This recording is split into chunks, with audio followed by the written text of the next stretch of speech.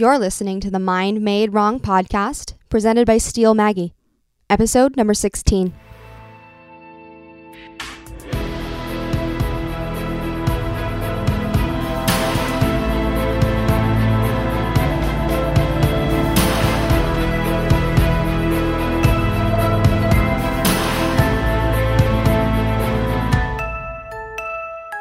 Good day, my beautiful creators. How are you?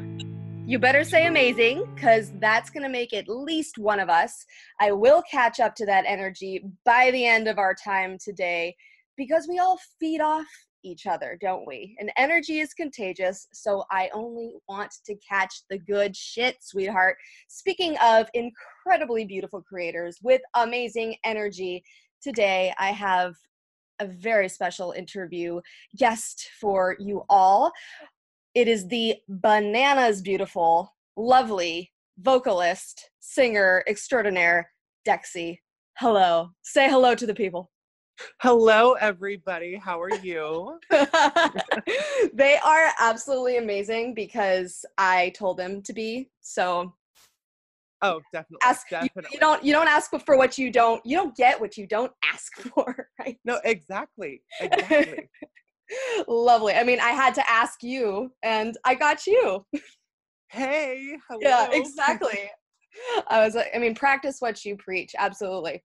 Okay, so just before we get started, I want you to tell us all where we can find you right off the bat. Okay. Projects, Instagram, Twitter. Okay, so my Instagram is at XODexy, and that's spelled XODEXIE. Don't forget the E. Because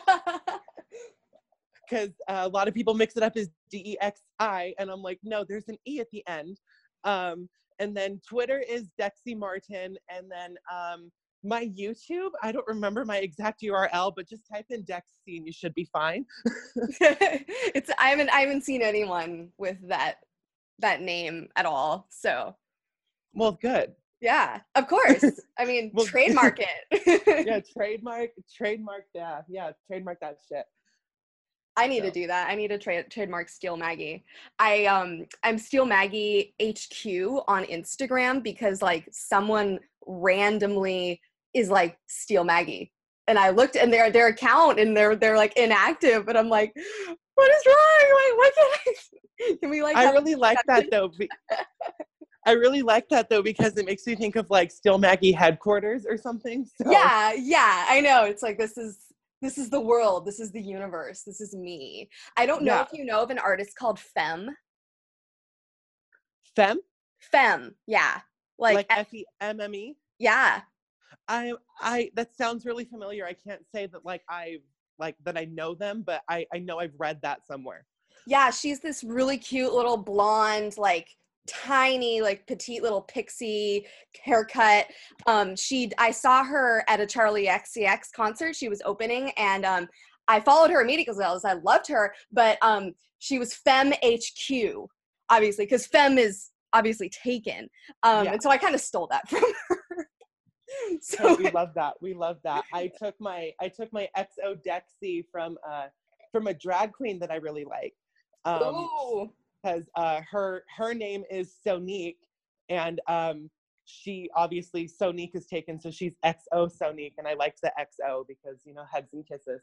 So I love it. See, it's something borrowed, something new, something old, something blue. It's all the same. No, yeah, exactly. Everyone has someone else's Instagram handle. It's fine. All right, so I want to get into it. Okay. Talk to us.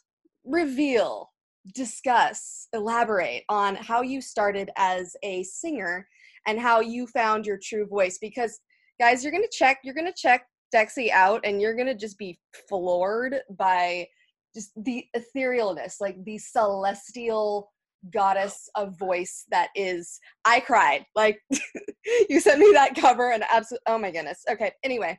Oh well, first off, thank you so much. Oh my God. That is so nice. I still feel like that I am on a journey of finding my true voice, if that makes sense. Well, you fooled me. Well, because, okay, So I started out as a singer, like when I was really, really young, actually. I want to say about like 3 or 4. Oh, And yeah, of course. yeah, 3 or 4. And my mom started to notice that I could babble stuff in tune. And she like, and I'm so thankful because like, because you know how like there's some parents where they're like, you know what, well, we shouldn't push them towards being a musician because like they need a more stable kind of thing. Like Yeah. my parents were the kind of parents where they were so supportive of everything. So like there's a bunch of home videos of me like growing up of like me standing in the front of the living room just belting out and singing, and my mom's always like, whoa, yeah, and everything. From the beginning, she was always like, she had such a belief in me, and like I really feel like that instilled my passion for music because my mom was so passionate about me doing it. Yeah, she was passionate about you. Yeah. Yeah. That is beautiful. Oh my goodness. That is so rare too. Yeah, my parents are my number one. And I always think like when I'm, you know, like either writing music or just going up to perform, even if like my parents aren't there, I still pretend they're in the audience, because like just knowing that like that belief system is there to like push you up with your own belief. It's just an extra thing where like you always give your best, even if like the ones you love aren't present, you know? Wow. So, but yeah, as far as like my true voice and everything, because obviously I am a transgender individual, I feel like, yes, the voice that I am singing with right now is it, I mean, it is true. It is the voice I was given, but I feel like I'm still waiting for the voice that I need to get to. Oh, okay. I completely see that, and I know your voice has, you know, evolved for sure. So that would mean as you go through your transition, with the hormones and everything, it would morph into your actual true vision of what you want to sound like. Yeah, exactly. And but another beautiful thing is also is um when you really think about it, does voice really have a gender in itself? No, absolutely not. That is so interesting. Because because I've had a lot of deep talks with, I mean, again, with my parents, because again, my parents are my number one support system. But I've had major talks with them about like my voice regarding my transition and everything. My mom made a really, really good point where she said, well, she was like, sure, you were born male, but she was like, but your voice doesn't know that. Oh my God. Oh my God.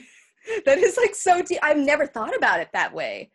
I've never thought about that way. She's like, your voice doesn't know that. She said, your voice has the capability of going so low and so high. So who's to say that your voice is a male in the first place? You are other. You are the piano. You're not. No, exactly. And so that really also, like, I mean, I still want to evolve into the artist that I know I am meant to be, and the artist I already am in a sense, but I'm just still waiting for that next level. But that next level comes with me fully coming into my true self. And so I feel like my true voice is going to come when I finally evolve into that true self. Wow. So. Okay, you just like you came right off the bat. Right off the bat, I'm already slaying. I'm already hit with words. So you're in school right now. Yes. How is that? Talk to us. How is that going? With how has that inspired some of the changes that have gone on? Obviously not with your transition, but how has that affected all of this? Okay, so I'm currently going into my 3rd year studying music industry studies at Cal Poly.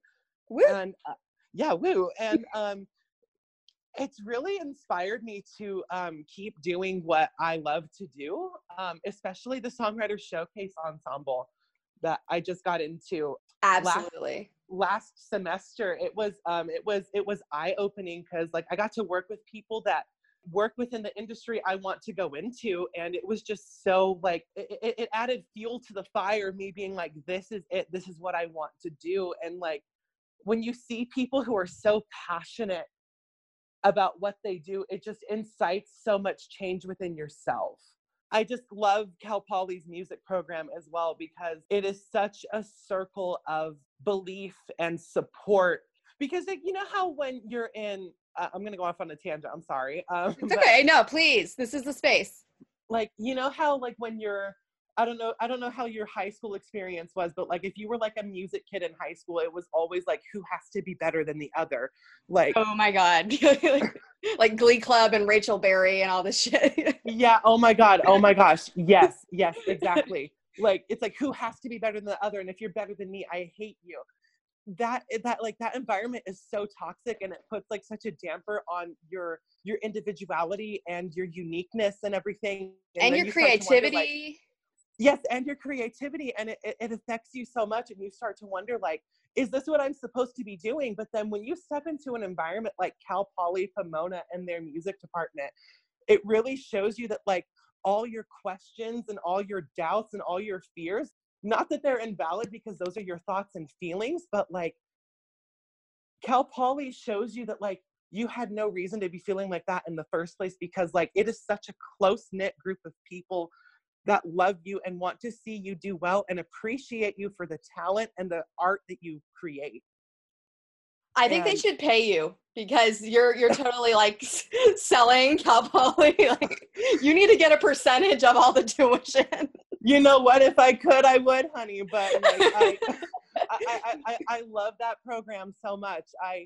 Because when I was going into my freshman year, I started out as a theater major because I let my perception of people in music from high school deter my route in my college thinking. And that was one of the stupidest mistakes I've ever made in my life. And I can't tell you how inspiring it is to be in a program that not only looks at you seriously as a student, but they also look at you seriously as an artist. Yes, absolutely. You know, I went, you know, I met you there, or at a party, but yeah. I met party you. Girls. Yes, party girls. But we went, we just missed each other, didn't we? I graduated and then I met you. But I felt the exact same way. It was like, oh, it's not all cats and scratches, you know? Yeah. Absolutely. So you were in the theater program. I didn't know about that. What how did you make the change? I was only in the theater program for about like maybe like 2 or 3 weeks. Oh. Because yeah, I started in theater and I did a couple of classes in theater and everything, but then I started to realize I'm not singing, I'm not using my voice. And I started to miss that so much. And so I was looking through all like the course catalogs and everything. And then my best friend, I met her at orientation. She was a music major and she was like, what are you doing? Just come to the music department if you miss your voice. And so, you know, like your friends that have your best interest at heart, they know exactly what you're doing or what you need to do when you're going through that struggle. She's like, you miss your voice. The music department uses your voice. Come on, girl, let's go. So I went in there, and then I started off as music education because my parents were all like, you should try to become a music teacher and be like more practical about where you want to go. And personally, I always think me being an artist is totally practical, but there's nothing wrong with a backup plan. But I started off in music ed, and then I realized that wasn't what I wanted to do. And so then I moved to vocal performance, which I thought was exactly what I wanted to do. But I found that I was studying the kind of music that I wasn't necessarily interested in. Mm-hmm. And not to shit on classical music, because it's there for a reason. And that is standard. That is like beautiful music. It's just not for me. Right. It's a means to an end when you're developing your voice and studying, but it's not what you want to do as an artist. No, yeah, exactly. And so then when I started looking into more of the music industry studies path, I found that like you are able to pursue what you want to do, all these recording classes, the internships, Like there's so many opportunities for you to grow as the artist you want to be. And I just found that like, you know, this is what I want to do. So you know what, I'm going to go study what I want to do. And so it was a long journey into finding like where I belong. But as soon as I found that I am here, I am staying, I am grounded, I am ready to grow even more. Oh my goodness, roots. Yeah. I was low energy in the beginning and now I'm already fired up and it's been like 15 minutes. Roots. You got me going. I love it. Okay, so we're going to do a little switch. Okay. Just so people can first hear your story, get to know you. Now, I want to talk about the theme of this podcast, Mind Made Wrong. Okay. And I want to ask you, was there ever a moment in your life when you felt or believed that your mind was made wrong? And if so, how did you go about the process of healing? Oh my God, I could go on for so long about this. There have been many times in my life where I thought that I was made wrong and my mind was made wrong. Oh my goodness. It's okay. It's okay. Oh my God. So discuss. No, it's fine. Yeah. So, I mean, especially like with my transition, like coming into who I am. I mean, I haven't always identified as trans. So when I was 15, so from ages like maybe 10 to 15, I was like wondering, who am I? Because I know I don't fit in this cookie cutter. I'm not the shape that everybody else is. And so it took me a long time to realize that it's okay to be different from everybody else. So when I was 15, I came out as gay. And I was thinking like, you know what? I'm starting to accept my not faults, but like I'm starting to accept my differences from other people, and my differences are what make me beautiful.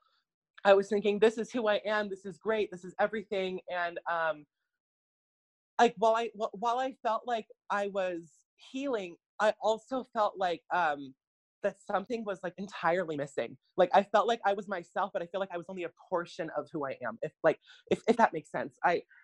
Totally. And so yeah. And so like I kept doing like all this soul searching, and I was thinking like, well, am I a drag queen?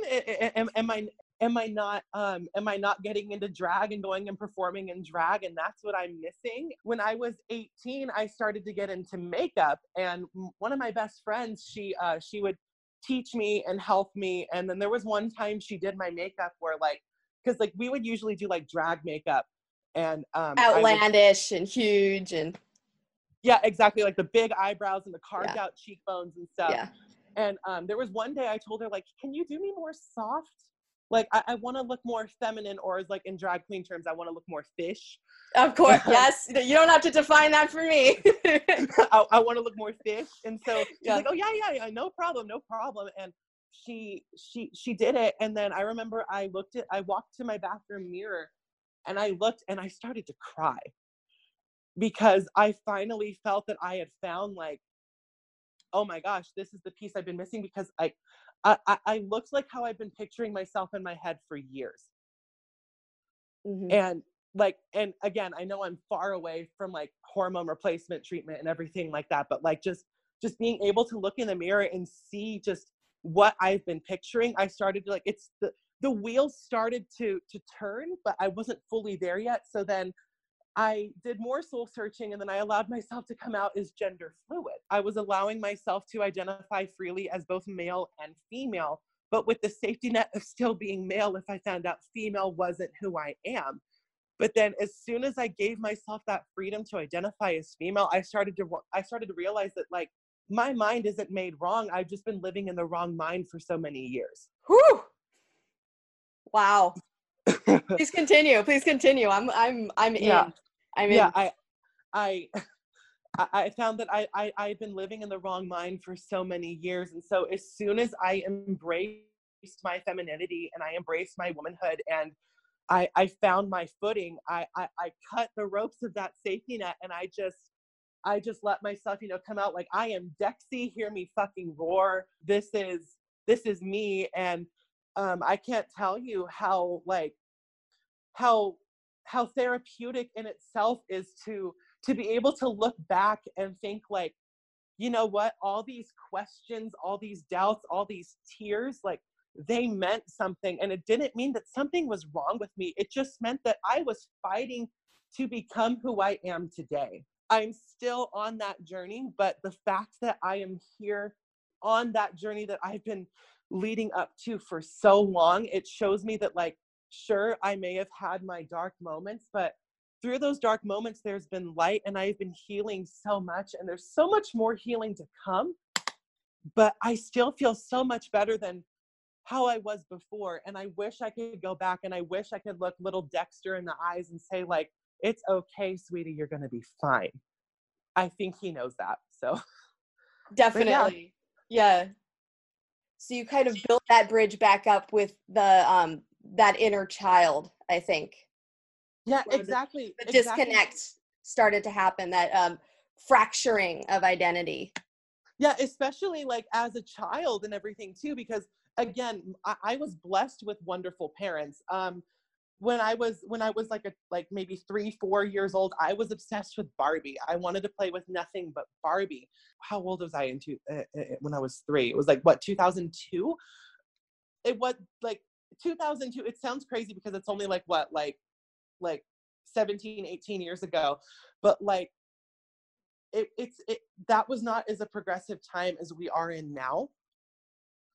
And the fact that like my parents still let me like, you know, like just play with Barbies and let me be who I was at that time, like it really solidified like my, like, again, like, and I know it sounds weird being like 3 years old, but like not to feel ostracized or weird because you're not playing with the toys that you're meant to play with when you're a child. The fact that I was able to freely be myself and have my Barbies and my doll houses and like the cars and everything, like it just really like helped me come up. But then I also like started to get jealous. I saw like growing up too, I would see like girls with pretty long hair and like wearing the makeup and all the clothes and all the accoutrement and everything. And I would feel so jealous because it's like, I want to be that, but I am not that. But now, but going up through that with like the displacement, because I have felt that my whole life, that wasn't just like with me, because like my journey didn't start when I was like, you know, coming out as gay and everything. Like my journey has been going on since the day I took my first breath. The detachment and the displacement, like it is such a traumatic time, but then it is also so necessary as well, because without that displacement and without that detachment and without like the uncertainty, nothing would have ever went the way that it has now. And so like, yes, like the displacement and the detachment is like kind of in a way like you wish it never happened, but then again at the end of the day you're so thankful for it.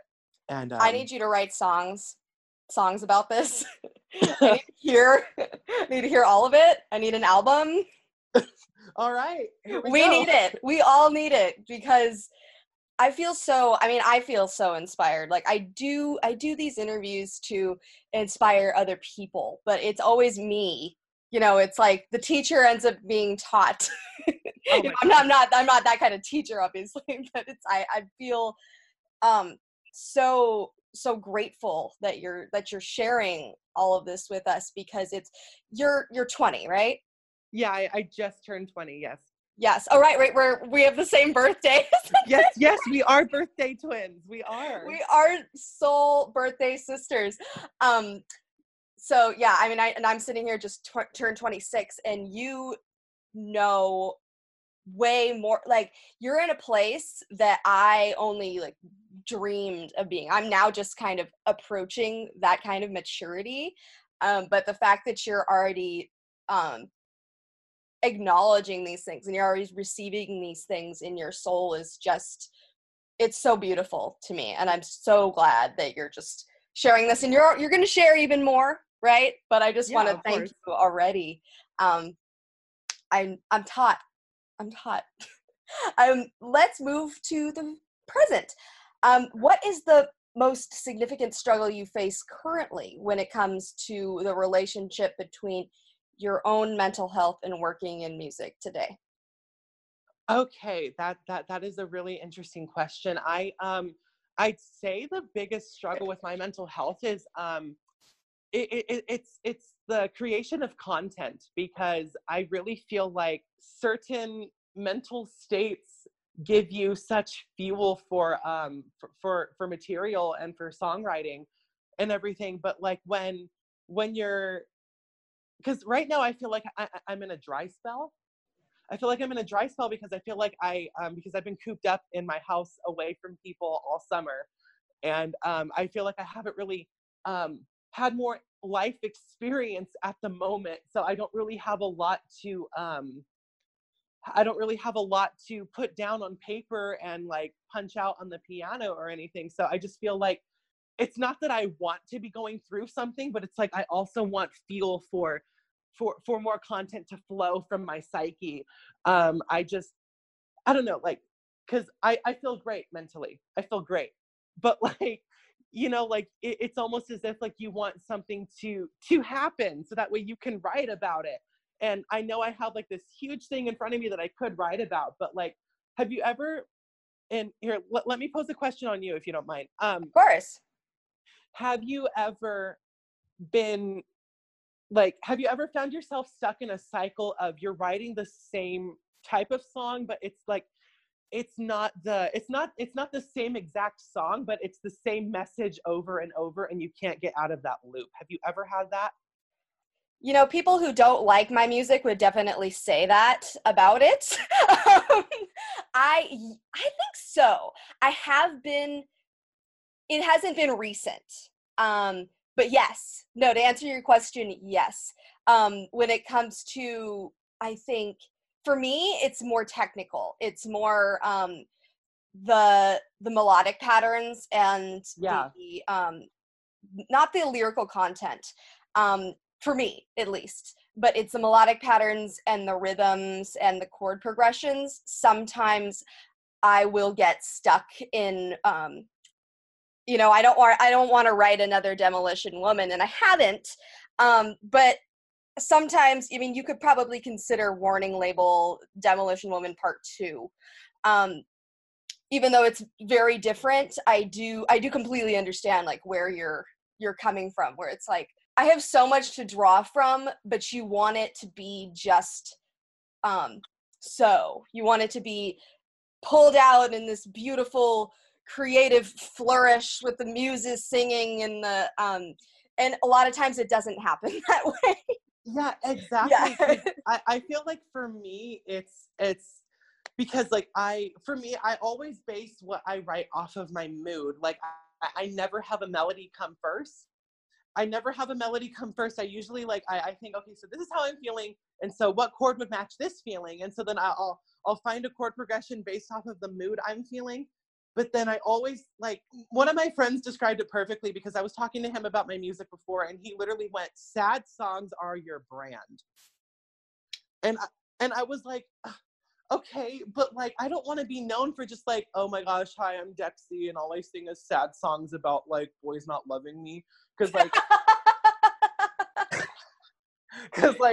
yeah,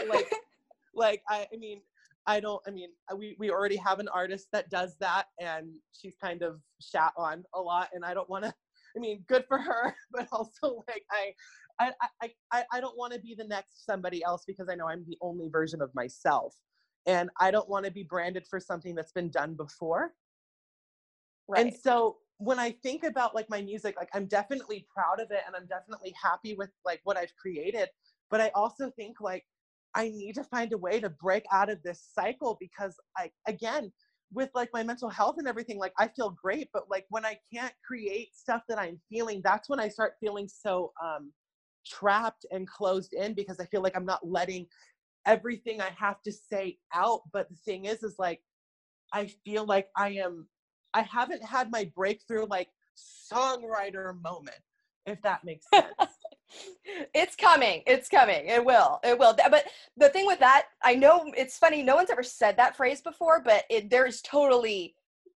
totally have multiple of those. So don't worry, okay? And when you have it, there's going to be more. There's going to be more afterwards. And they just get better. Yeah, they just get better and better and better. when I release Out of Eden, people don't, it's not released yet. It probably will be released at the end of the year.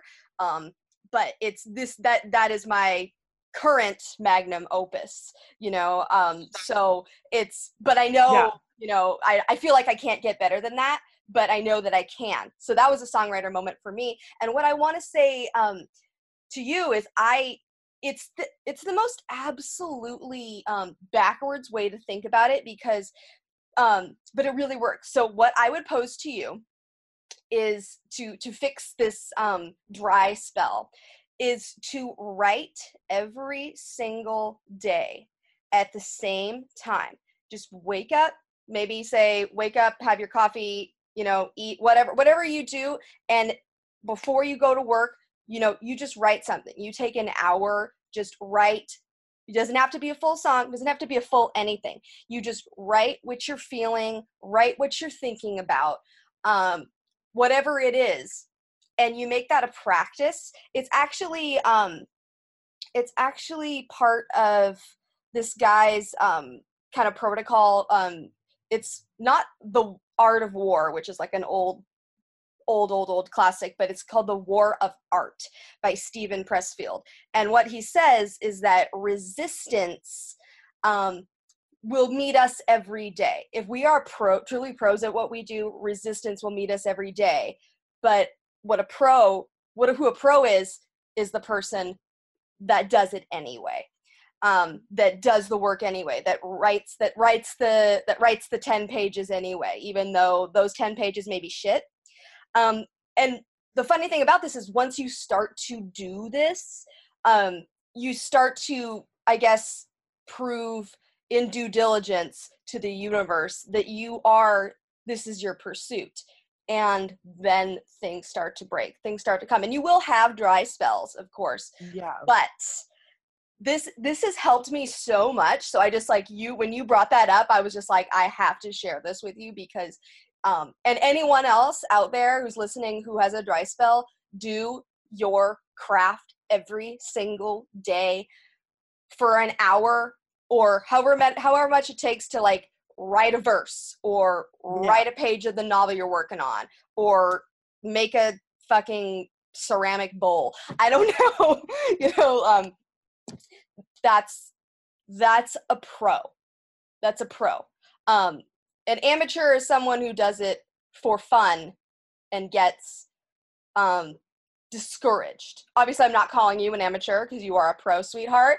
But when you get ahead of the resistance, because the resistance is always going to be there. It's always going to be there right when you wake up, telling you, you're just going to write the same thing over and over again. So why try? You're just gonna do this. The same thing over and over again. You're just going to be the sad girl, right? That writes sad boys don't love me music. And pro, and that's a pro because you have a higher vision. You have to prove that wrong every single day. And it's an every single day thing. So I went on about that, but I just needed to impress upon everyone how important that is if you want to get out of the spell. You have to sacrifice to the muses, basically.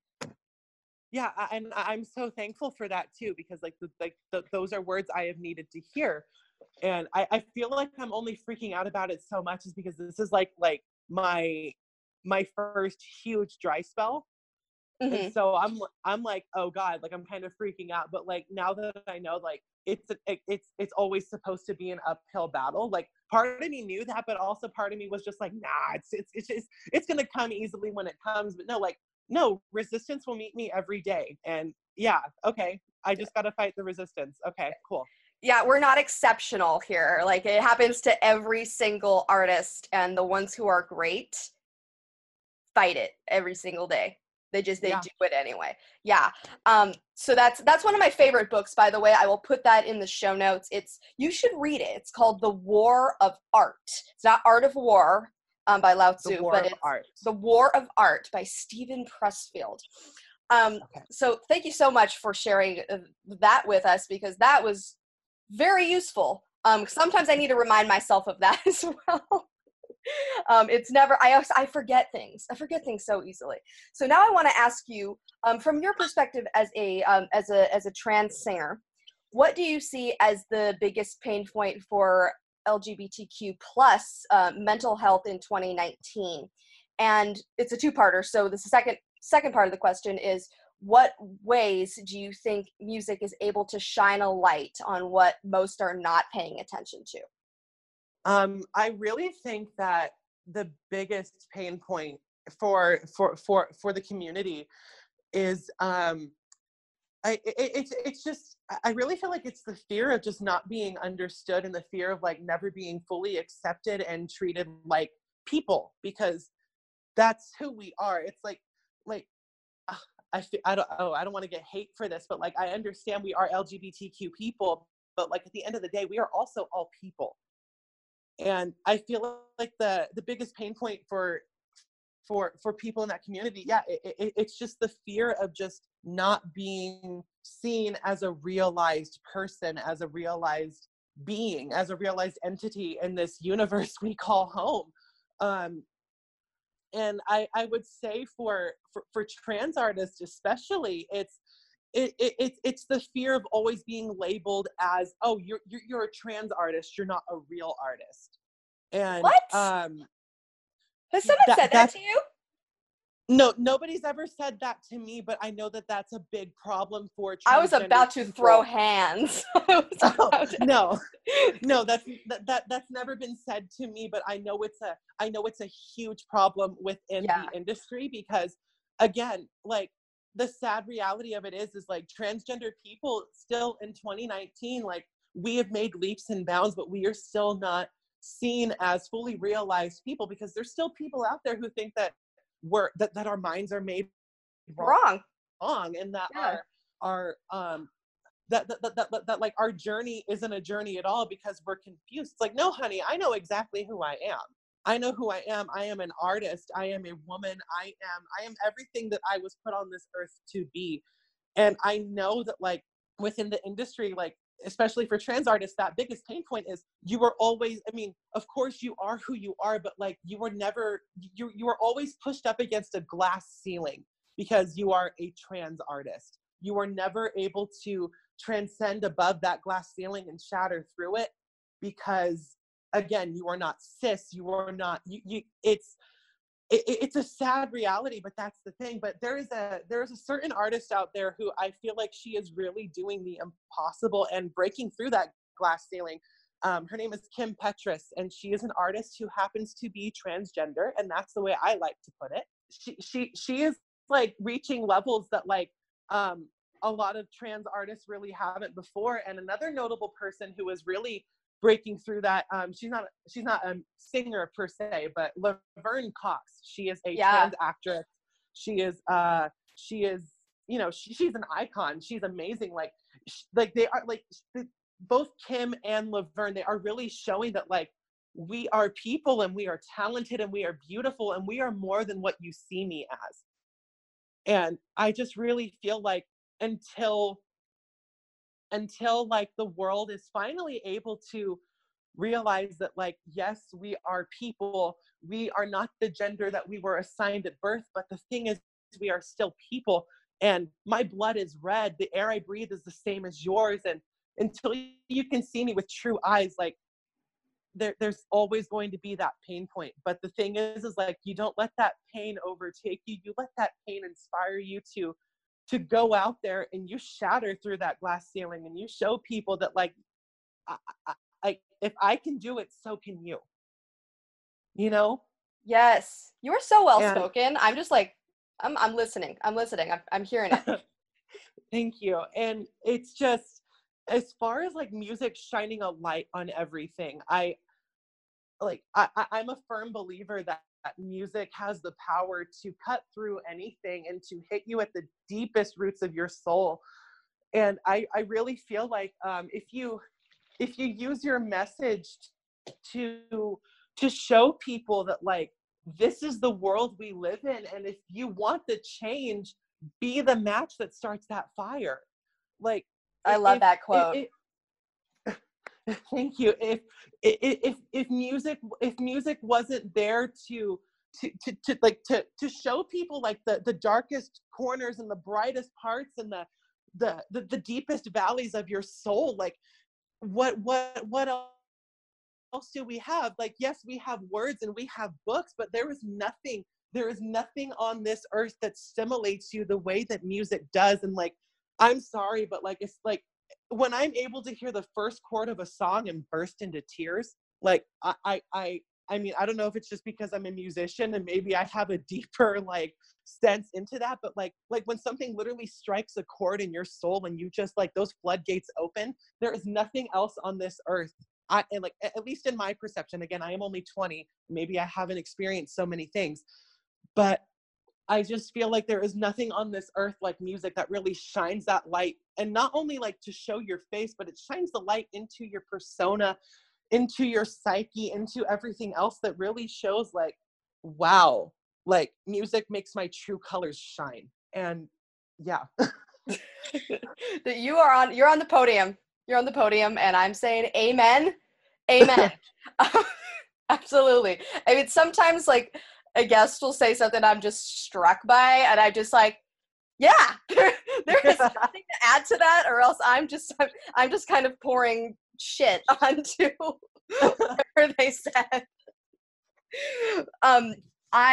So what I want to correct myself then, and because you said something really interesting. You said because I totally see how the trans is kind of like this glued on prefix to trans singer, trans artist, trans, whatever the fuck, chef, and let me clarify too, is like again, like there is like that is the glued prefix, and also like again, it is something to be proud of, but it's also like again, like there may be artists out there who are totally fine with, yes, I'm a trans artist because that is who I am. And like, again, I share that same mentality, but it's also like, I still want to be seen as an artist as well. Yeah. So would you prefer, I feel like I'd like to change my language to say, maybe an artist who is transgender. Is that better? Personally, I think so. I mean, again, I am not a like political activist. I'm not a social justice leader. So if there's any of your listeners who like start a fire over this, I am so sorry. But I mean, this is why we talk about it. And personally, I feel like an artist who happens to be transgender, I feel like that is fine because, like, again, there may be other people out there that are completely fine with that glued prefix. And I am proud to be a transgender woman. I am proud of all of this. But at the end of the day, when it comes to my music, like, I don't want my music to be labeled as trans music. I don't want to say trans music, but like I want, because I know how the world views trans people, and I feel like my art won't be taken as seriously. I feel like if you compare art to like art that hangs in the Louvre, I feel like my art would be art that you find in like on a sidewalk that gets washed away by water. You know? Mm-hmm. And so I mean, I feel like an artist who is transgender is completely fine. I really feel like it is, because like you still acknowledge who they are, but then you also say, like, aside from that, they are an artist. Yeah, it's as primarily, they are an artist who happens to have something different than a different path of life than you walk. Than most of us. Yeah, absolutely. That kind of perfectly leads me to my next question, which I want to ask you: what are some ways that you think that allies in the music industry and kind of the community in general, because sometimes it can, with all the pressure, can cave in on itself, so that we can all be kind of more helpful? What are some of those ways, if you have any? I feel like one of the biggest allies in the music industry ever is Mother Gaga, Lady Gaga. She has like without even like having people ask her to. She has taken on the struggles of so many of us on her shoulders. And she has shown the world that like they are to be treated as people. They are to be respected. They like, cause they're just like me and you, like, you know, like put your paws up, you're born this way, bitch. Like she is just everything. And I just feel like you don't have to be exactly like Lady Gaga because nobody can be her. But I feel like if you adopt her thinking, and you just you look at the world and you look at people as like, so they're different from me, but so what? They're beautiful. They're beautiful. And I just really feel like because obviously there are so many artists out there who treat people like us as people. And I really feel like don't treat me special. Don't treat me special. Like there's issues I go through, and as long as you are with me in that fight, that is amazing. But like I'm not fragile. I'm not something that can be broken easily, because I feel like there's a lot of people out there who look at people like us as like these fragile beings who are constantly under oppression. But like the thing is like the oppression doesn't add to our fragility. The oppression adds to our resiliency. I really feel like not only with the strength of the LGBTQ community, but added with the strength of allies who really just like support and are there and just treat the music and treat the life that we live as just something that we all go through. I just really feel like as soon as that happens, that is when everything will be the milk and honey that runs through the river. Absolutely. I mean, I keep saying absolutely, and I feel a little bit like Gia Gunn, but I have absolutely.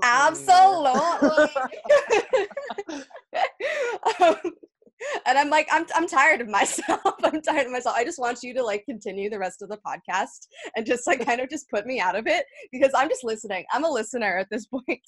But what I thought about is a lot of times, allies can tend to handle situations and people, you know, in this community as with kid gloves. And like you said, if anything, it shows that you are even stronger, you know, like it's what you go through is only a it's a bolster of strength rather than making you weaker and fragile. And I just think that's such an important distinction for people to hear, and for you to make. Thank you. Because it's easy with the climate, you know, while it is so good and important that like these issues are out there, it starts to get a little bit the other, you know, like, oh, you kind of think about it as like the starving African children, you know, that we need to, you know, protect and, you know, kind of, what's the word? I think it's like white knight or something. But it's not how it is. You know, we're talking about really, really strong communities here. And yes, there are things that we really need to support with, but that can be done side by side, not from trying to yank you up by the bootstraps, you know, with like dangling. You're not dangling from the roof of a skyscraper, you know. That's not how it is. And I feel like that's kind of the way you're treated a little bit. You're not flailing. Yeah, I'm not flailing, I'm flying. Yes. I'm not flailing, I'm fine. Yeah. I'm gonna tweet that right now. I'm not flailing, I'm flying, honey, and the clouds are great. Yes. Oh my god. So we're almost winding down here. Wanted to ask you, I'm starting to think of in terms of vision and legacy lately, because I'm on the other side of 25 now. So you're so young, but I already see you using your voice to unashamedly proclaim who you are, and as evidenced by this podcast, obviously, you know, all of the things that you stand for, and you showing us that it's our duty to do the same for ourselves. So what is your vision for the future? What impact are you seeking to make through music and your message? And you kind of already shared it, but if we could get even more specific. I want to say my vision for my career in music, I really want to be that inspiration to other trans individuals or queer individuals, or even just like hetero cis individuals. I want to be that extension of like the hand with the olive branch, to show like we are created as we are supposed to be. And I want my career to stand as a sanctuary for people who feel like they are not accepted, who feel like they are marginalized, who feel like they are in the minority, like to feel like that, like you are the majority, you are the central character in your life. Like I'm going to say it again. I want my career to stand as a sanctuary for all of those who feel like they have none. That is your manifesto. That is my manifesto. That is on your wall every single day you wake up, Miss Dexy. Put it on there. Mount it, plaque it, do what you have to do. Weld it into your skin. That's very painful. Yes. Please don't do that.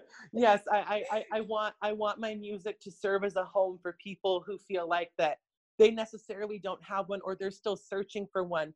I can't say that I have necessarily felt like I have never had a home, but I have felt marginalized. I have felt like I'm in the minority. I have felt like I don't deserve a central place in my life.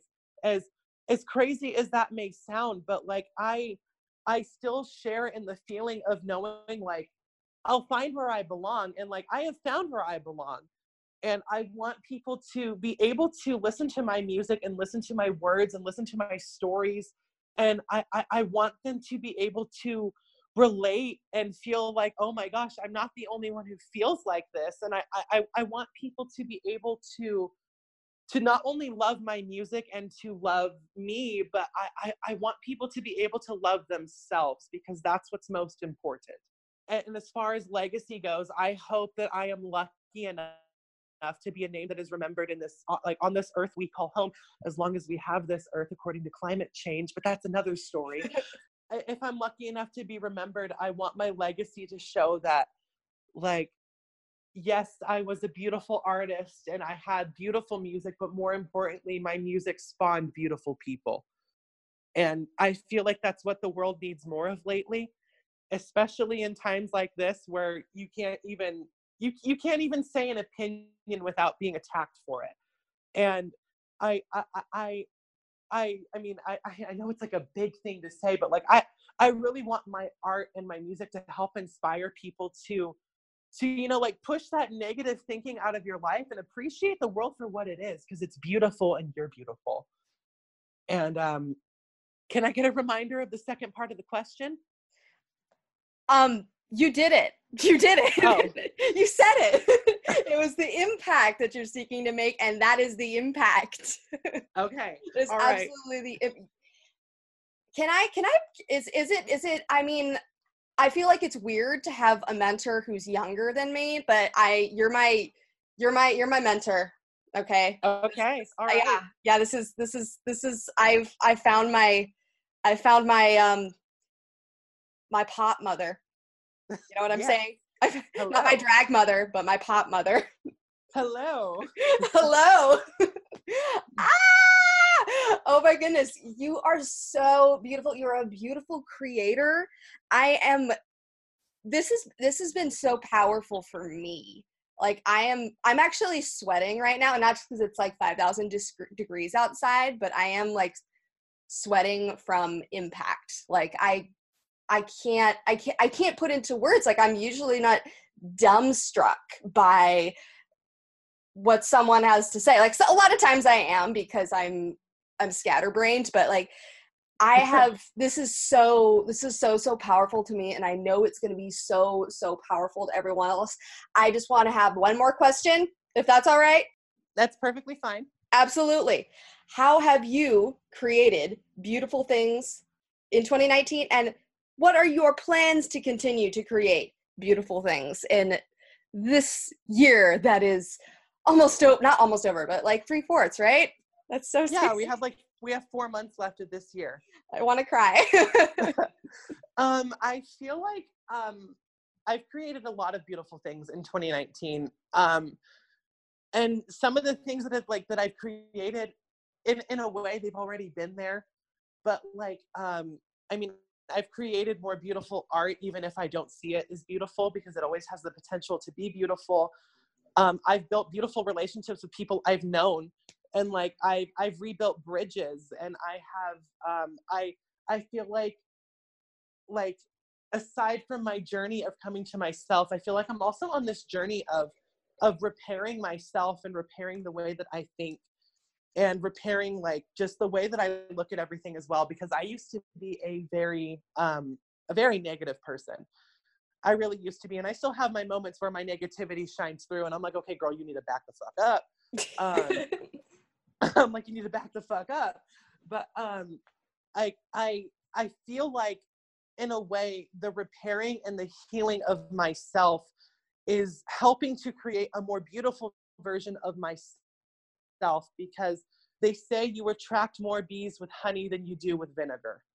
And you know what, if I can go out there and attract more people with my beautiful self and my beautiful healed and self-loved and just fully supported, not only by me, but by my friends and my family and the people that I hold near and dear to my heart, I would rather live my life being happy than being secluded and negative by myself.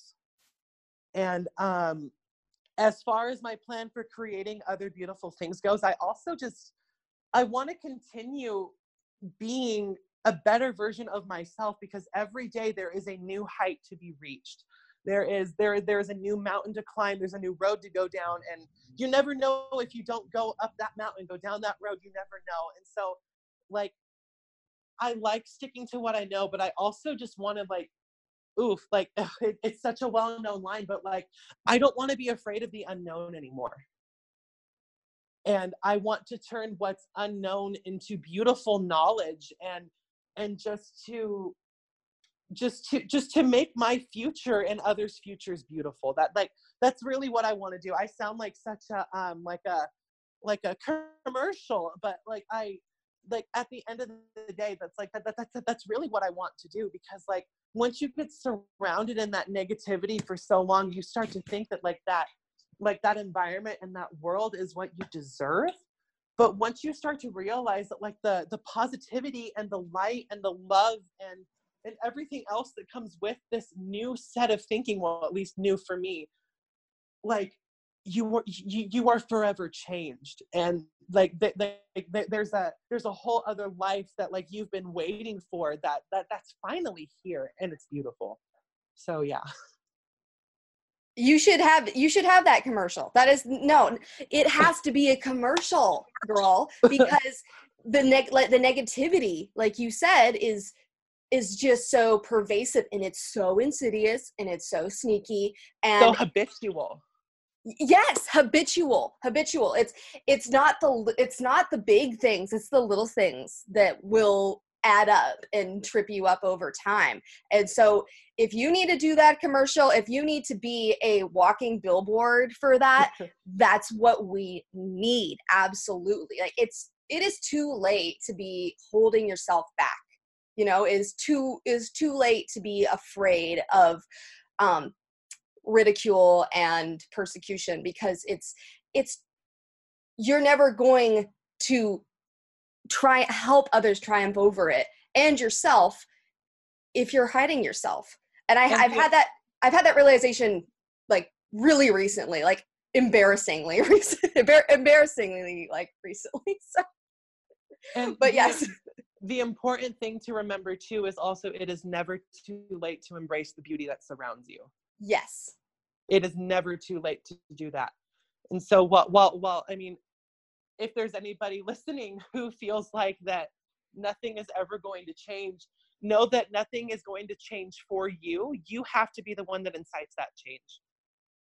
You have to be the one that looks into yourself and sees the stuff that maybe you don't think needs to be changed, but like, think of the way you interact with people. Think of the way that like stuff has been going for you lately, because usually you don't start to see your own problems until you really study your face in that mirror and you see beyond your eyeballs and you see into your soul and you see all of the things that, yes, it may work for you, but as soon as you start to see that like your ways are hurting others, you need to be the one that incites that change so you can act for yourself, but also act for the betterment of others as well. That's one of my things that I've really been looking at myself lately, because I just really want to, again, I am on this ever-changing journey of life. And I would rather live a life that is beautiful and surrounded by love than be alone and hate everything. So you are creating your beautiful life one day at a time. Exactly. That's what beautiful creators do. And that's why you're on this podcast. Thank you so much. Thank you so much for having me. I really appreciate it. Ms. Dexy, you are absolutely a goddess, and we just have to have more of your goddess ways. So tell us where we can find you. Again, you also have a SoundCloud, and you left that out. Oh, I do. Don't leave that out this time. Yeah. I do have a SoundCloud. I forgot. Okay, so my Instagram is at XODEXIE, XODexy. My Twitter is at Dexy Martin, DEXIEMARTIN. My SoundCloud is soundcloud.com/DexyMusic. And I am currently in the works of making a Facebook page, but that is not out yet. But yeah, so those are my social medias. And again, for YouTube, I don't know my exact URL. I should have did that before I got on here. But just go in and type. Yeah, just go in and type in Dexy, and you should be fine. But yeah, I would love to gain more people to share my beautiful life with. So if you feel like that's something that you want to come share with me, come give me a follow. I'm happy to have you. You should. You really should. Thank you so much again, Dexy. I love you. And I love all of my listeners out there. I know that you're just reeling at this point, and you better follow her, because I am. And if I am, then you should too. I can agree with that statement. Yeah, exactly. I will see you next week, my beautiful, beautiful creators. But until then, let's go create beautiful things. Thank you so much. Bye-bye. All right. Bye-bye. You thought this was over? Well, I'm sorry. I forgot to remind you that if you enjoyed this podcast, this topic was so important. If you know a beautiful creator who's really in need of Dexy's message, please share this with them. It would mean the world to Dexy and me if you would message us. She's at XODexy on Instagram, and I am at SteelMaggieHQ.